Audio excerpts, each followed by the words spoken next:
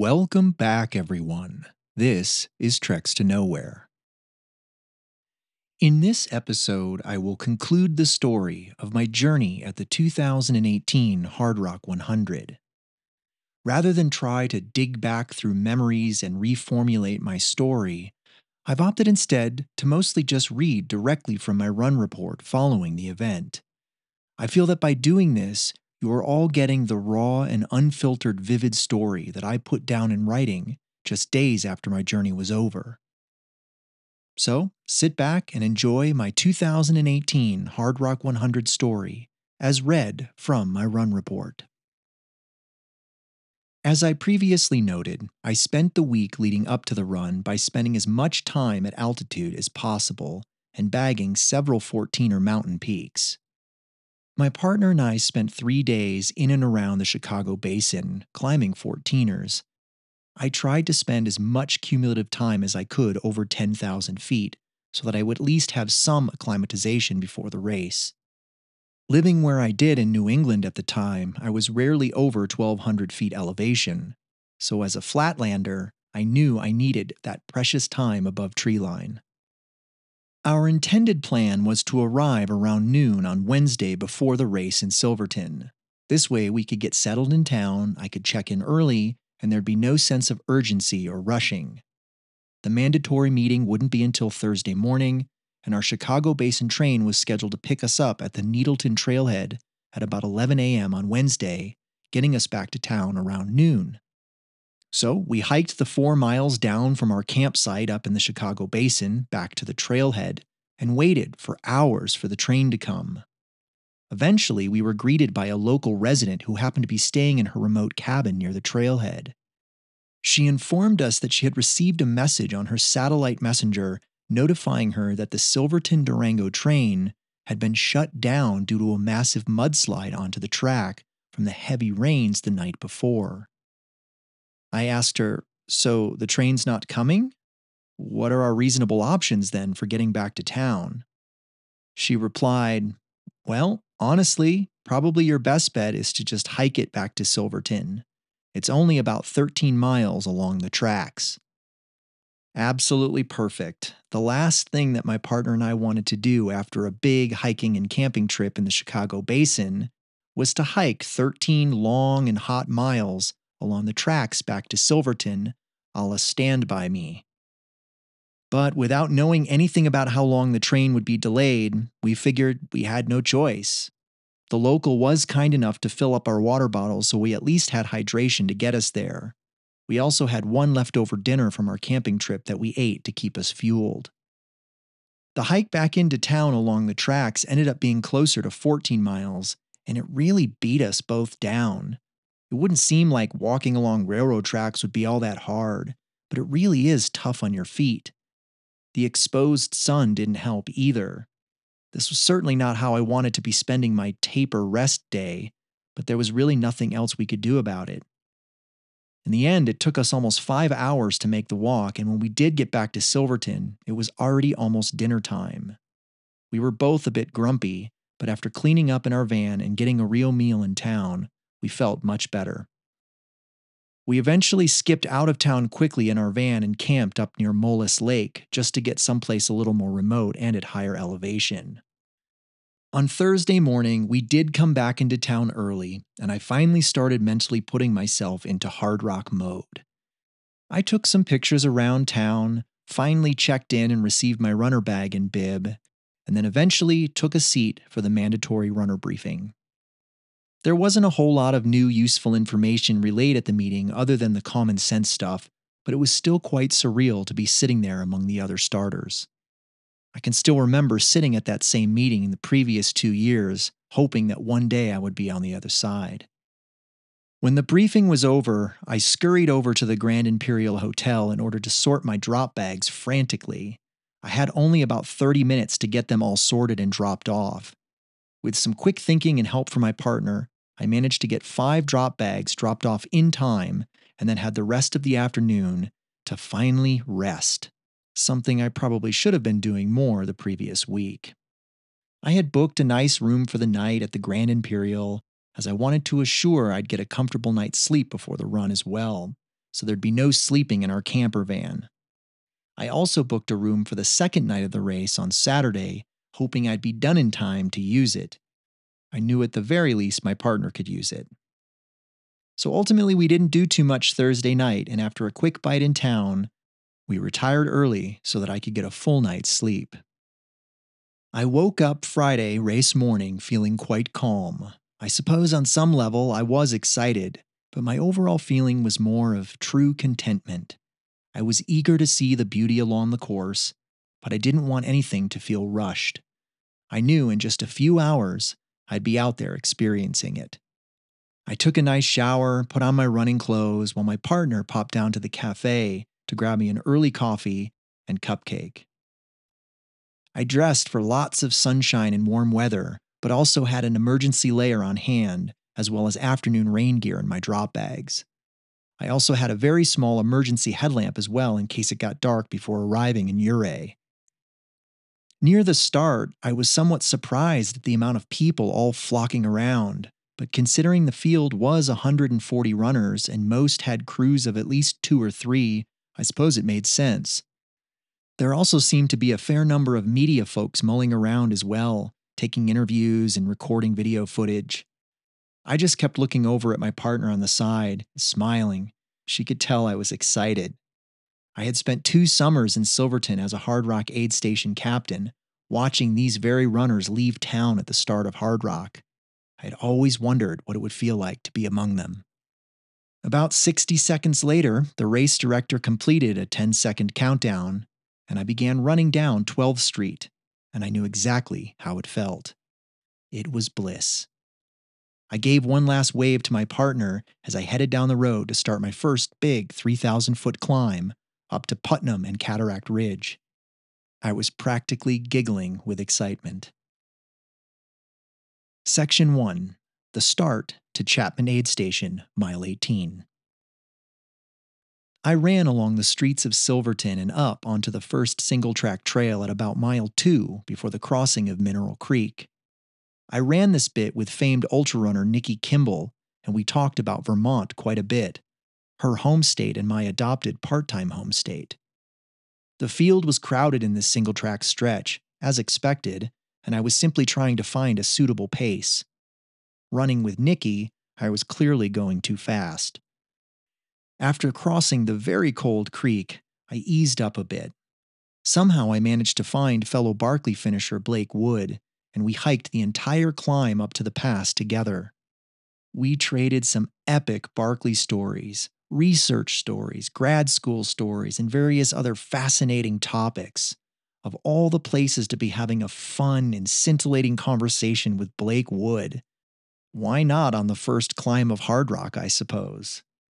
I'll tell you, I'll never forget those first few miles. We made it above treeline and I was moving well. I could feel the altitude, but was managing okay. This first climb had a respectable 3,000 feet of gain and was a good primer for what was to come later. As I reached the top of the first pass, I had to stop for a bit to admire the magnificent views.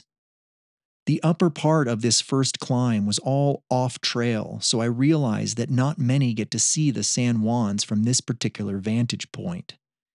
Eventually, I ran along the Cataract Ridge over to Porcupine Pass with a huge grin on my face, and then began what would be my first descent.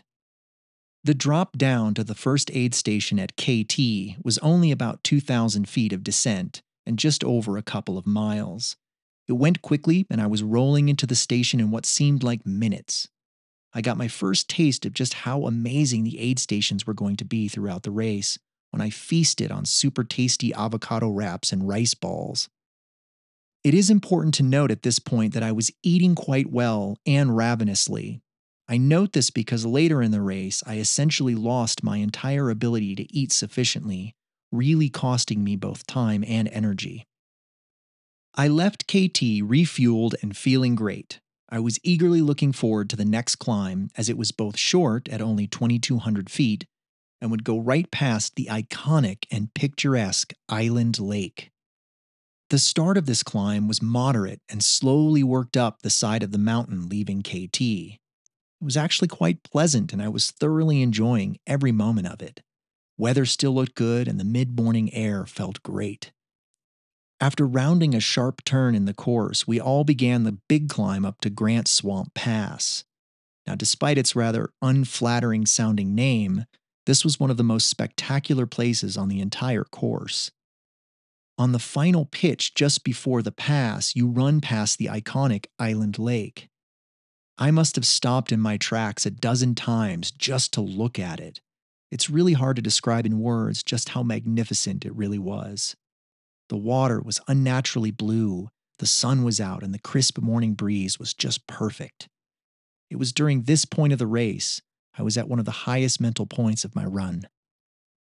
There was some loose scree towards the top of the climb, but once on the ridgeline, I stopped for a long break to eat something and admire the views one last time. I paid my respects to the Joel Zucker Memorial that is perched on one of the highest rocks on the ridge, and made my way over to the infamous descent on the other side. I knew from others' race reports that it was going to be steep, but wasn't quite prepared for just how steep. I looked down at the drop, looked over at a volunteer standing at the top and said, "Wait, we go down that?" She responded by simply saying, "Welcome to Hardrock, have fun." Something that hadn't yet occurred to me by this point was that I realized after talking to several Hardrock veterans along the way that this year's course was completely 100% snow-free.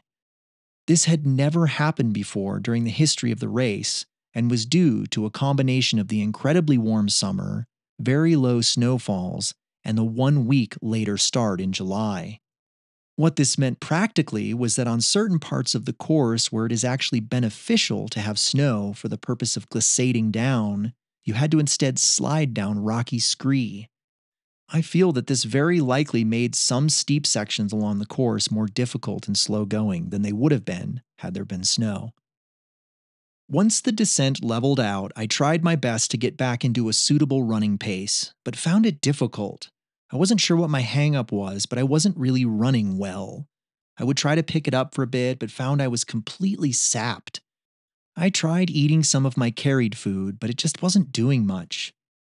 I decided to just not let it get me down, and instead, dial it back a bit and take it easy down to the Chapman aid station. I had a drop bag there waiting for me with lots of good food. Somewhere in this stretch, back below treeline and along a creek, I was running through some thickets of flowering plants. Things were going relatively okay, and then I was instantly struck with a searing pain in my left calf. I yelled loudly, and the runner behind me immediately asked me if I was all right. I was confused as to what had happened. Had I catastrophically pulled a muscle? It didn't feel like that, though. It was more localized. It almost felt more like a... And then I heard 3 other runners behind me also scream loudly. Yep, we were all stung by yellow jackets that had been apparently hanging out in a group of some of the flowers along the water. It had been many years since I was stung, but I definitely remembered how unpleasant it was, especially right on my calf. We were still a good 4 or 5 miles from Chapman, so there wasn't much we could do. The sting really did light a fire under me, though, and I managed to pick up the pace over the next few miles. I was surprised at how long the pain of that dang sting would stay with me for the remainder of the day, though. When I did finally roll into Chapman, I took my time resting.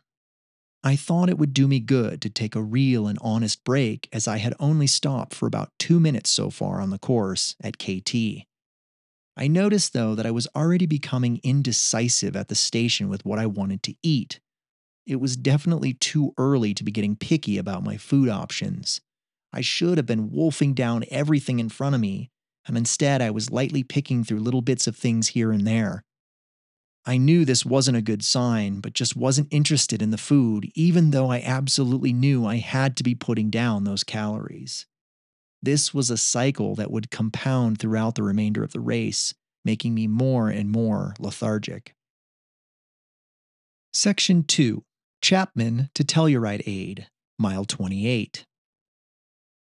Leaving Chapman after a decent break, I felt much better despite the picky eating. I would be starting the next climb in the early afternoon to what would likely be thunderstorms. I was just hoping not to be caught on the next ridge during any lightning.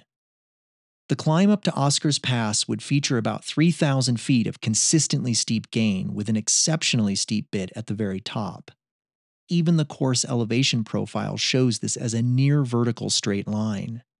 This was probably the first really tough climb on the course, but I was eager and ready to tackle it. I put my head down and decided to keep my pace a bit slower so as to keep moving steadily and avoid what I call breathing breaks, when I stop for 10 to 20 seconds to rest and catch my breath.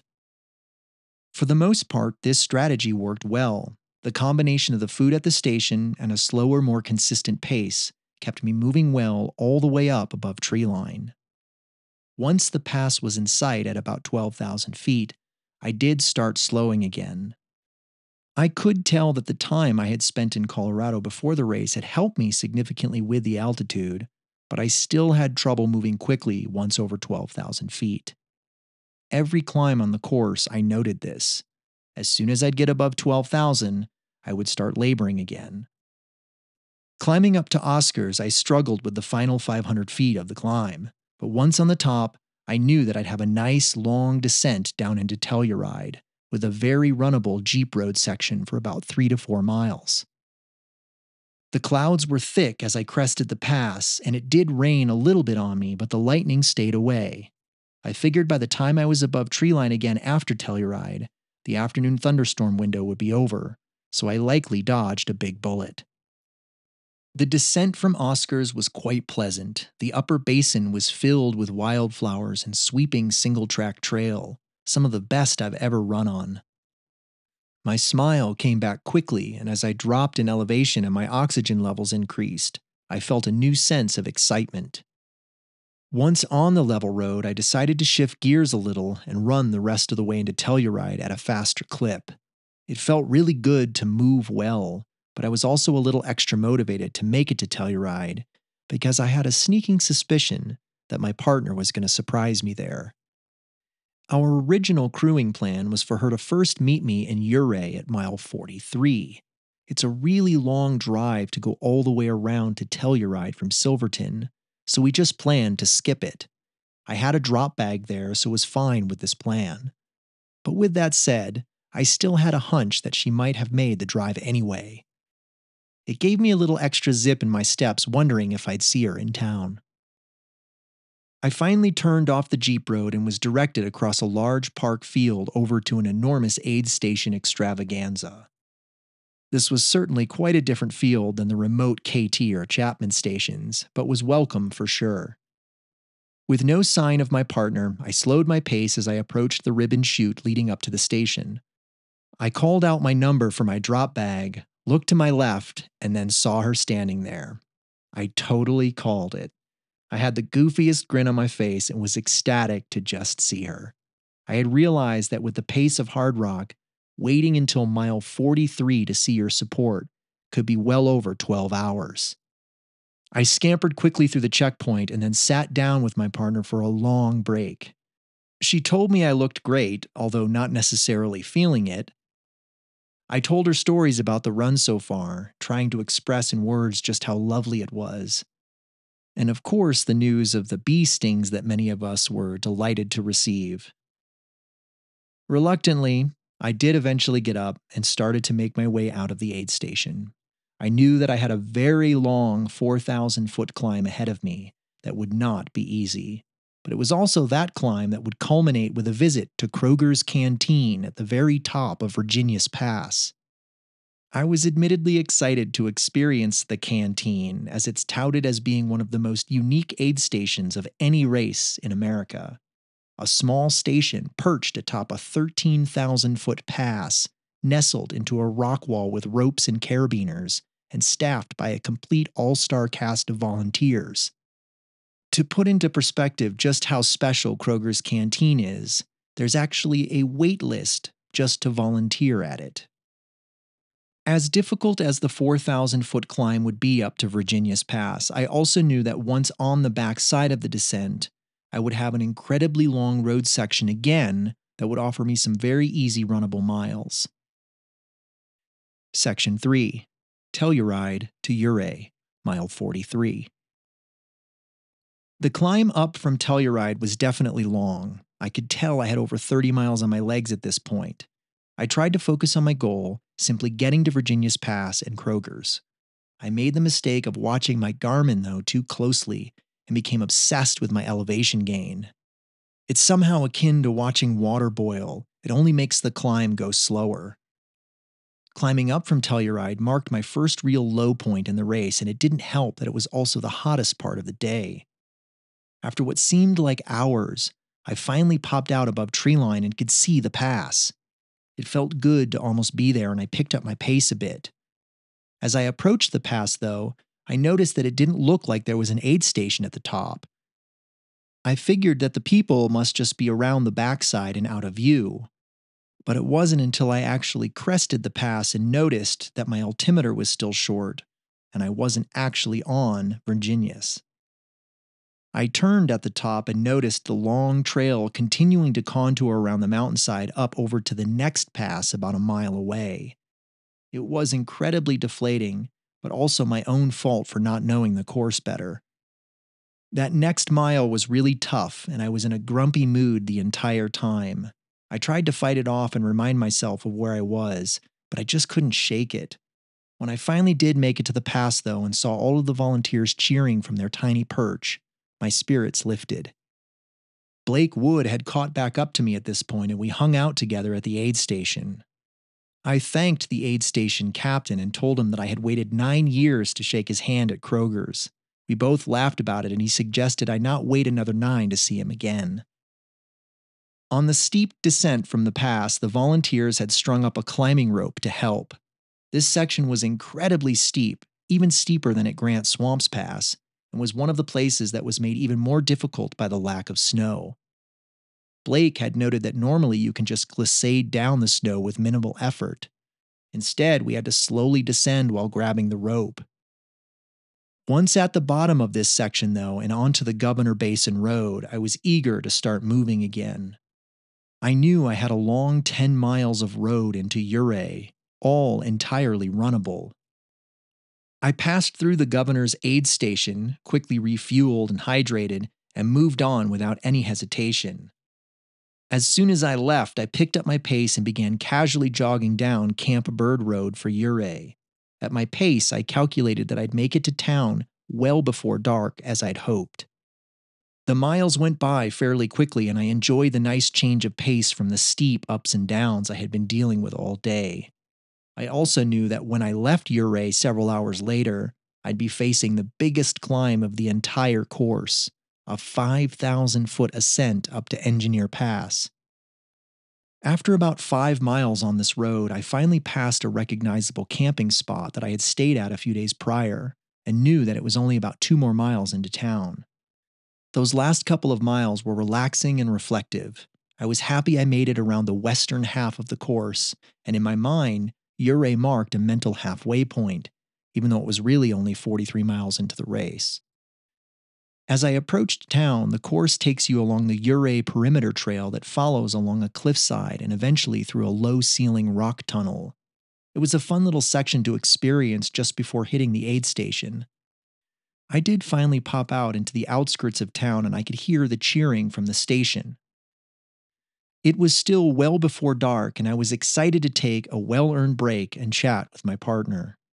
As I noted, leaving Ouray, I would be presented with the biggest single test of the entire endeavor, a 5,000-foot climb up to Engineer Pass along the Bear Creek Trail, but then immediately followed by a climb up to the highest point on the course, Handy's Peak, at over 14,000 feet. The good news with all of this is that once I made it over Engineer Pass and to the very next aid station at Grouse Gulch, I'd be picking up my good friend and fellow Barkley runner Travis to help pace me over Handy's. I was really looking forward to some good company through the night. So, needless to say, I ate heartily at Ouray, the first time I had done so in quite some time. My partner brought me some more local baked goods and creamy coffee drinks, and I probably put down over 1,000 calories while sitting there. Section 4. Ouray to Grouse Gulch, mile 58. There's no doubt about it, the climb out of Ouray was an absolute beast. When I left the station, my partner walked with me through the town streets until I hopped back onto the single track trail. The following section was particularly frustrating as there were quite a few ups and downs that just seemed unnecessary. Eventually, I did climb up to the highway and then over to the start of the Bear Creek Trail. It was right as I began the switchbacks up the heavily washed out trail that I finally put my headlamp on. I knew that this trail would have some tricky spots, but I hadn't realized just how badly the recent rains had washed out some of the gullies and drainages. I felt really good in the cool evening air and pushed the pace quite a bit on this climb. In some ways, I was disappointed that it was getting dark as I was hoping to see the cliffside portions of the Bear Creek Trail in the light. I could tell, though, even in the dark, that there were portions where there were sheer drop offs just off to my right. The trail was one of those that was very obviously built right into the side of the vertical rock wall. It was intense and got the heart pumping quite a bit, but with it being dark, it was easy to forget sometimes. After over an hour of climbing, the trail finally pulled away from the cliff edge and began weaving up to the higher basin and towards treeline. Despite the 5,000 feet of total gain, this climb seemed to go by fast. Maybe it was spending time in Ouray, or maybe it was that both Travis and my partner would be waiting for me at the Grouse Gulch station, but I was definitely feeling eager to keep moving. Treeline came quicker than I expected, and the stars were most definitely out in full force.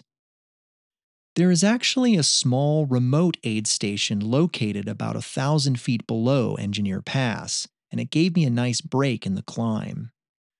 I don't remember exactly how long I stayed at this station, but it seemed like I was in and out relatively quickly. I remember I didn't eat much though, which did come back to haunt me. I suppose I figured since I'd eaten so much at Ouray, I didn't really need to eat that much. This was definitely not the case, as I had easily burned 1,000 calories on the climb already. What this all resulted in was a very slow final 1,000-foot climb up to the pass, and then an even slower descent down to Grouse on what should have been very runnable roads. Quite simply, I was bonking hard going over the pass, and it wasn't until I made it to Grouse that I was finally able to recover.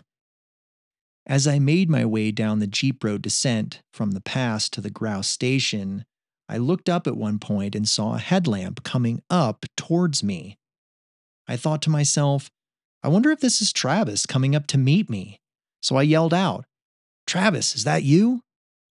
"Who else would it be?" I hear. "Excellent. It's so good to see you. I'm definitely bonking, but Handy's is going to be awesome." We rolled into the Grouse Gulch station and he ran ahead to my camper van to wake my partner up. I felt bad that we had to wake her from her nap, but was excited to see her and got some more delicious food. She heated up some veggie chili for me and it was exactly what I needed. I chugged more drinks, ate some mac and cheese, and of course put down the chili. It was probably my favorite aid station break of the entire race. Section 5, Grouse Gulch to Sherman Aid, mile 72. We left the aid station about 20 minutes later, ready to hammer the climb up Handy's Peak. I warned Travis, who also happens to live at 9,000 feet, that I'd be slow once over 12,000. I hate slowing pacers down, but he didn't seem to care. He said he was just thrilled to be out on the trails, climbing a spectacular mountain through the night with me. I don't remember exactly what time we started the climb, but some quick math estimates put us reaching the actual summit of Handy's right before sunrise.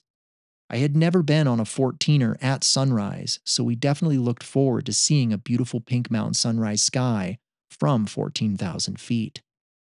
There were many times over the years that I could have summited Handy's, knocking out one of my 14ers. It is considered one of the easier ones to climb. Despite this, though, I never actually did climb it, as I had made a promise to myself that the day that I did climb it would be the day while I was on the Hardrock 100 course. Sure enough, that day was today. On the climb, Travis and I traded a whole slew of stories. He told me what's been going on with his family and his new house that he's building. I rehashed updates about my job and various bits of research I've been focusing on. It was so good to just have company on the climb, and it made the entire section go by so much faster. Once over 12,000 feet, I did have to stop a fair amount of times to catch my breath, but actually did much better with Travis there. The course takes you over American Pass first at about 13,000 feet, but then you drop down into the American Basin a few hundred feet before finally climbing back up over 14,000 feet to the actual summit of Handies. I had forgotten about this little down and up, so managed to get a little discouraged as we were dropping down into the American Basin. I suppose I had convinced myself that the climb up to the American Pass was Handies itself. Instead, as we topped out on the pass, I could see the distant headlamps a few miles across the basin, making a switchbacked line up to the actual summit. It just seemed like they were so many miles away, despite being only 2. Time continued to tick by as we made our way around the basin and up towards the final push to Handies. Sure enough, our timing was spot on. We crested the final 100 feet of Handies, right as the stars were being washed out by a perfectly pink pre-dawn sky. On the summit, I sat for a long time eating some snacks and just gazing at the indescribable view in all directions. It was absolutely stunning and something I will never forget. We were the only 2 on the summit at that moment, except for a photographer who was also snapping some photos of the sky. I wish I could track that guy down and get a picture of that morning. The descent down from Handies was slower than I'd hoped. My running was more of a hobbled power hike. We didn't make great time on the descent, but I was content to watch the sun rise through it and continue my conversations with Travis nonetheless. He was eager to meet back up with his wife and kids at the Sherman aid station, and I was just happy that the most difficult parts of the course were behind me. At least I thought. We eventually popped out of the woods right at the trailhead for Sunshine and Red Cloud Peaks, at what is now known as the Burroughs Park aid station. I guess this station is somewhat new from a race perspective, but was honestly one of my favorite. They were all decked out in 80s prom theme attire, looking like they were straight out of 16 Candles. Travis and I both ate heartily and then made for the final 4-mile run down the road to the primary Sherman aid station. We did run those 4 miles down to Sherman, but it was never really consistent. I was still not eating enough and just not getting into a good groove. Still, I was continuing to move and moving well for the most part. I wasn't having any major difficulties or blowouts other than just feeling really sapped. Section 6, Sherman Aid to Maggie Gulch, mile 86. When we rolled into the large Sherman station, I opted to take a little extra time sorting my drop bag, eating some more food, and thanking Travis and his family. From Sherman on, I'd be alone again. In some ways, I was sad to be heading out alone, but I was also content with the thought of it just being me and the course again. I knew that the climb up from Sherman eventually would cross the Colorado Trail near Cataract Lake, and then again up on Pole Pass. This was one of the few sections I actually remember from my CT thru hike 10 years ago, so I was looking forward to seeing it in the daylight. I said goodbye to Travis and reluctantly began the next climb up to the lake. Thankfully, this climb would only be about 2,500 feet of gain. This seemed like nothing after having climbed up out of Ouray earlier. Despite a full rest and refuel, though, it didn't take long in that climb to start feeling sapped again. The sun was out in full, and I realized quickly that I no longer had my full-brim sun hat to keep me shaded. This climb was tough, but thankfully it went fairly quickly and didn't really feature much in the way of steep sections. I was above treeline in no time and traversing a high meadow over to the high point at Cataract Lake. Once I crested, I really began to notice the direct sun and heat. At one point, I huddled under a copse of shrubs just to get a little shade and cool off, but it didn't really help. I did my best to jog on and off down the fairly easy trail towards the Pole Creek aid station, which actually came much quicker than I thought it would. This was probably one of the most impressive of all of the aid stations on the course, simply due to how remote it was. I didn't see any other runners along the stretch either, and having just spent hours with Travis, it was hard not to feel a little bit lonely. My spirits did lift when I reached the Pole Creek station and I ate some warm soup. They told me that the climb up to Pole Pass was under 1,000 feet of gain total from there and only a few miles, and then I'd get to drop down into Maggie Gulch for some more aid.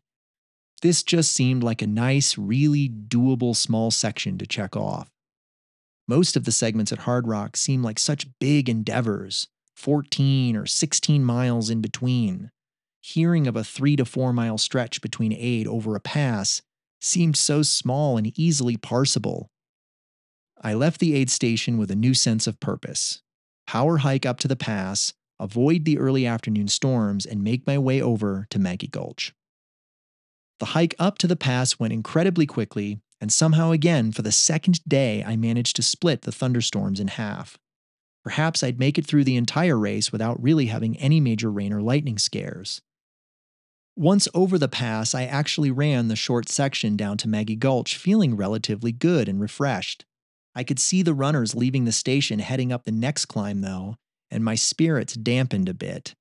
Leaving Maggie, it looked like I was going to have a beast of a climb.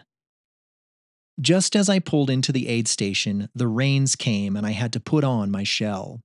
It actually was a welcome change, though, as I was tired of the hot sun. I sat for several minutes eating and talking with the volunteers about the next climb.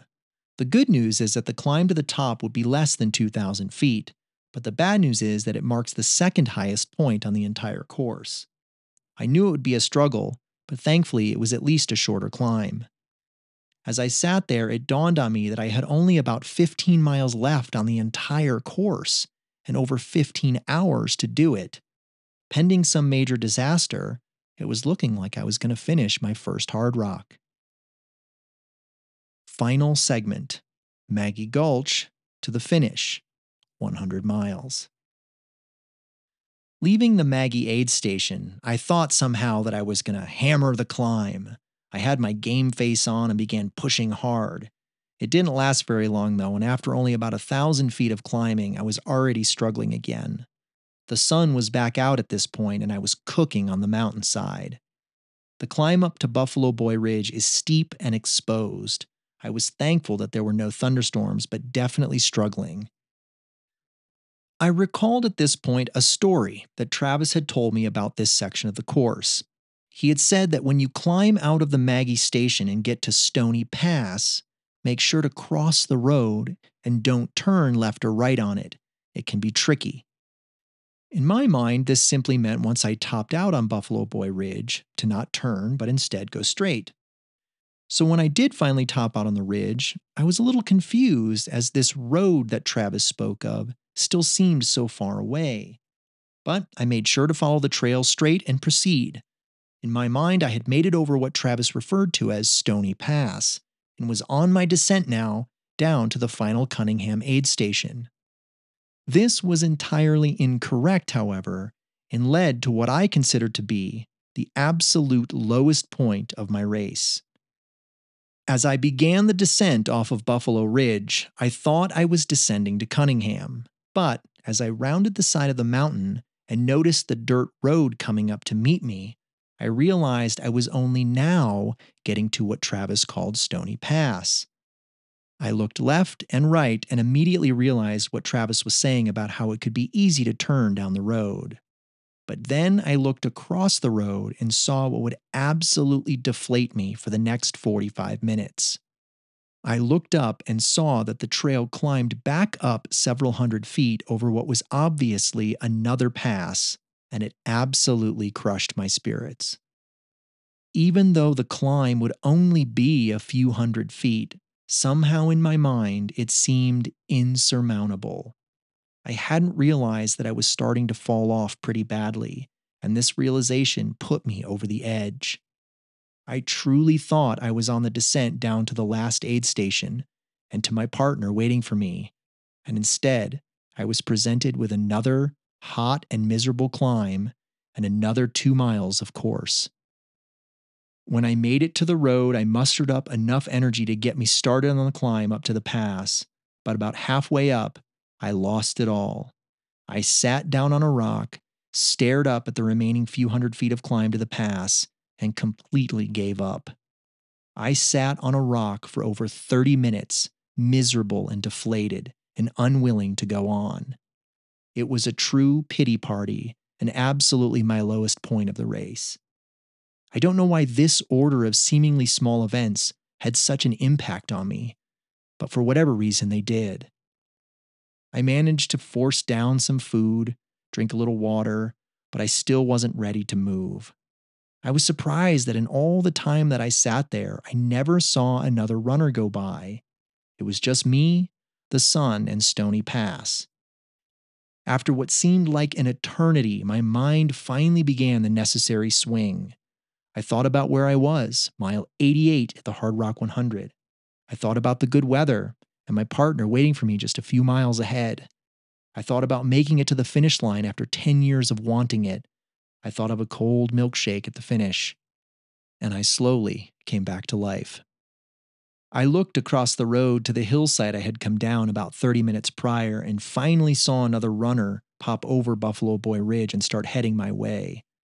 This made me immediately remember that this was still a race, damn it, and I wasn't going to wallow on the mountainside and get passed by dozens of runners. So I got up, wiped off my brow, and forced myself up and over that pass. Once on the other side, it really was all downhill to Cunningham, the final aid station at mile 91. I had a new sense of urgency, and as I dropped down the mountainside, rather steeply I might add, I noticed the clouds were also brewing up nicely again. Near the bottom of this descent, I did fall hard on my backside and bruised my hip, but nothing debilitating. A quick brush off and I was off again towards the now visible station and crew vehicles. After what seemed like way more than 2,800 feet of descent, I did finally make it to the road and within a few hundred meters of the station. I slowed to a walk just as the rain started falling. As I approached the station, I saw my partner walking towards me. She could immediately tell that I wasn't in a good place. "What's wrong?" she asked. "I'm just so tired." I shuffled inside the aid tent and sat down in a wonderful chair. My partner force-fed me every good food imaginable, and I ate every bite. I drank an entire cold coffee drink, pancakes, mac and cheese, Gatorade, chocolate, just about everything you can imagine. I did slowly come back to life. It was at this point that large hail pellets started pelting the canvas roof of the station, and it forced me to take a little extra longer to rest. The general consensus amongst the volunteers was that this late storm was a bit of an anomaly, but was passing quickly. It was weird to see a thunderstorm so late in the afternoon. It was already about 6 p.m. by this point. It did occur to me that pending some massive surge in my efforts, my hopes for a daylight finish were pretty much squashed. I'd likely be finishing after 9 p.m. Still, I'd thankfully get up and over the last climb before dark, and I was content with that. Eventually, the hail subsided and the skies cleared. My partner offered to pace me the last 9 miles, but I told her I needed to do it alone. I had 2,700 feet of total gain left on the entire course, a number that just seemed too good to be true. I said my goodbyes, crossed the creek, put my head down, and began the long climb up to the last pass, Little Giant. I watched methodically as my altimeter watch counted down my remaining gain. Soon I was above treeline and had less than 1,000 feet to climb. My energy level was depleting exponentially fast, and before even reaching the pass, I was already stopping regularly to catch my breath and regroup. Once I was in the upper basin, though, and I could see the pass, it was as though a 1,000-pound weight was lifted from my shoulders. I pushed as hard as I could up to the pass, and when I got there, my altimeter was still showing a few hundred feet to go. I had assumed this was another one of those false summit scenarios, so didn't get too excited just yet. Once on the other side, I started descending, and all the while I was thinking, great, I'm going down only to go back up again. But after descending about 300 feet and seeing that the trail far ahead was still descending, I finally started to admit the possibility that this could be the final descent. Could I have actually made it over the last high point on the course? It certainly seemed so. After a few hundred more feet of descent, I finally began celebrating the fact that I was heading down into Silverton, and I was ecstatic. And that, my friends, is when it all went haywire. After about a mile more of trail descent, the course drops you onto a high jeep road. Now, I knew that there would be a several-mile Jeep road along this section as other runners had told me about it, but I wasn't really clear on the details. So I began a steady-paced run down the road thinking I was in the clear. Minutes went by, as did the miles. I wound through a couple of road switchbacks, and all seemed to be looking good for a fast finish. As I rounded another switchback on the road, it gave me a view back up to the pass, and that's when I noticed that somehow in the 15 minutes that I was running down the road, massive thunderstorm clouds had formed over the mountain. It was now after 8 p.m. at night, so this was a bit bizarre. Usually the quick pop-up storms are mid-afternoon phenomena. In the time that it took me to complete that single switchback, the rains already began falling on me, and visible lightning began cracking up on the mountains. I felt bad for anyone still cresting the pass itself. But then I came to an intersection in the road and realized there was no course marking. I had no idea which way I was supposed to go, and I couldn't remember what the map looked like in this part. It seemed like I should continue down the road to the right, but I wasn't 100% sure. A horrible feeling settled into my gut. Did I take a wrong turn coming down from the pass? There were no trail markings that I could remember seeing for a long time, and no sign of other runners. Damn. The panic set in like a wave. I immediately began hiking back up the road, convinced I had missed a turnoff somewhere, despite being told that there was a road run on this stretch. I cursed myself multiple times for not studying the course better before the race. How could I have missed a turn? I was watching so carefully. Or was I, though? I had been thinking so much about the finish that I probably just ran right past a turn and didn't even notice it. I hiked back up 3 switchbacks when I finally saw a yellow shirt of the next runner coming down towards me. Thank God, I thought. I was right. Okay, everything's going to be fine. I only lost about 10 minutes. No big deal. I waited about 5 minutes for the runner to catch back up to me with his pacer. When they got to me, I immediately asked them, "Hey guys, we're on course, right? I was pretty sure that we run this road, but then down here there's a split in the road and there's no trail marking." Well, it turns out that not only were these runners both from Japan and non-native English speakers, but they were also both new to the course. They told me in broken English that they were coming down the road only because they had seen me come down the road earlier. So not only was I potentially off course, but I could have led other runners off course as well. One of the runners pulled out written instructions and hands them to me. I read them carefully, and it does seem like we are on the course. As I'm standing there trying to decide whether to just keep descending or to wait for more runners to show up, the lightning starts cracking louder and louder. While I'm definitely a bit on edge from it, these 2 guys were absolutely terrified. I could tell that they were frightened beyond belief and didn't care where we went as long as it was away from the lightning. We ran together back down to the intersection and simply made the command decision to go right and keep running down. And we ran and ran for what seemed like miles. Still no course markings. I was 100% convinced by this point that we were off course. The lightning was getting louder and closer, and the rains were getting so heavy now that it was actually flooding the road. I was worried there was going to be slides and washouts ahead on the road. I did eventually round a corner and found a local camping beside his truck. I stopped and asked him in a very exhausted and defeated voice, "Hey, have you seen any runners go by here over the past few hours?" He responds, "Oh yeah, they've been going by like every 5 to 10 minutes. Some kind of Hardrock race or something?" My eyes perked up. "So you've actually seen runners going by on this road right here?" "Yes, that's right, a whole mess of runners." I wanted so bad to believe him, but I was still struggling to. Why were there no trail markers? The other 2 guys that I had been running with were so terrified by the lightning and rain at this point that they opted to hunker down at this local's campsite and literally crawl under his pickup truck. I rounded a turn in the road and finally saw it. A lone trail marker precariously perched at the edge of the road. All at once, a wave of stress left my body, and I was finally able to relax. I was annoyed that I let myself get so wrapped up in the belief that I was off course. I was annoyed that I didn't just follow the road to begin with. I was annoyed that this whole experience meant that I lost over 45 minutes.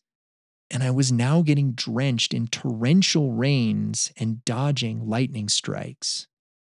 I was back on my own at this point, and the lightning was so close now that I was seeing it and hearing it at the same time, and I was still well over 11,000 feet of elevation. This was the first time in the entire race that I truly felt in danger, and I was running scared. The few miles along this road were very likely my fastest miles during the entire race. I just kept thinking to myself that it would be my dumb luck that I had somehow managed to make it through 96 miles on the course, and yet I was going to be struck by lightning just a few miles from the finish line. I had begun to use my headlamp at this point, but it was essentially useless as the rains were so heavy that all the lamp was doing was lighting up the drops in front of my face. I felt like I was somehow running through hyperspace. As I continued to drop down the road, I would occasionally see a random trail marker, so I at least knew I was still on course. Eventually, I did make it to a trail turnoff and began a stretch of single track, and only then finally felt safe from the lightning. It was now completely dark, and I had no sense of where I really was, and despite being only a couple of miles to the finish, I felt like I was nowhere near the town of Silverton. Eventually, I did make it out of the main rain cloud, so I at least had a little time to dry off.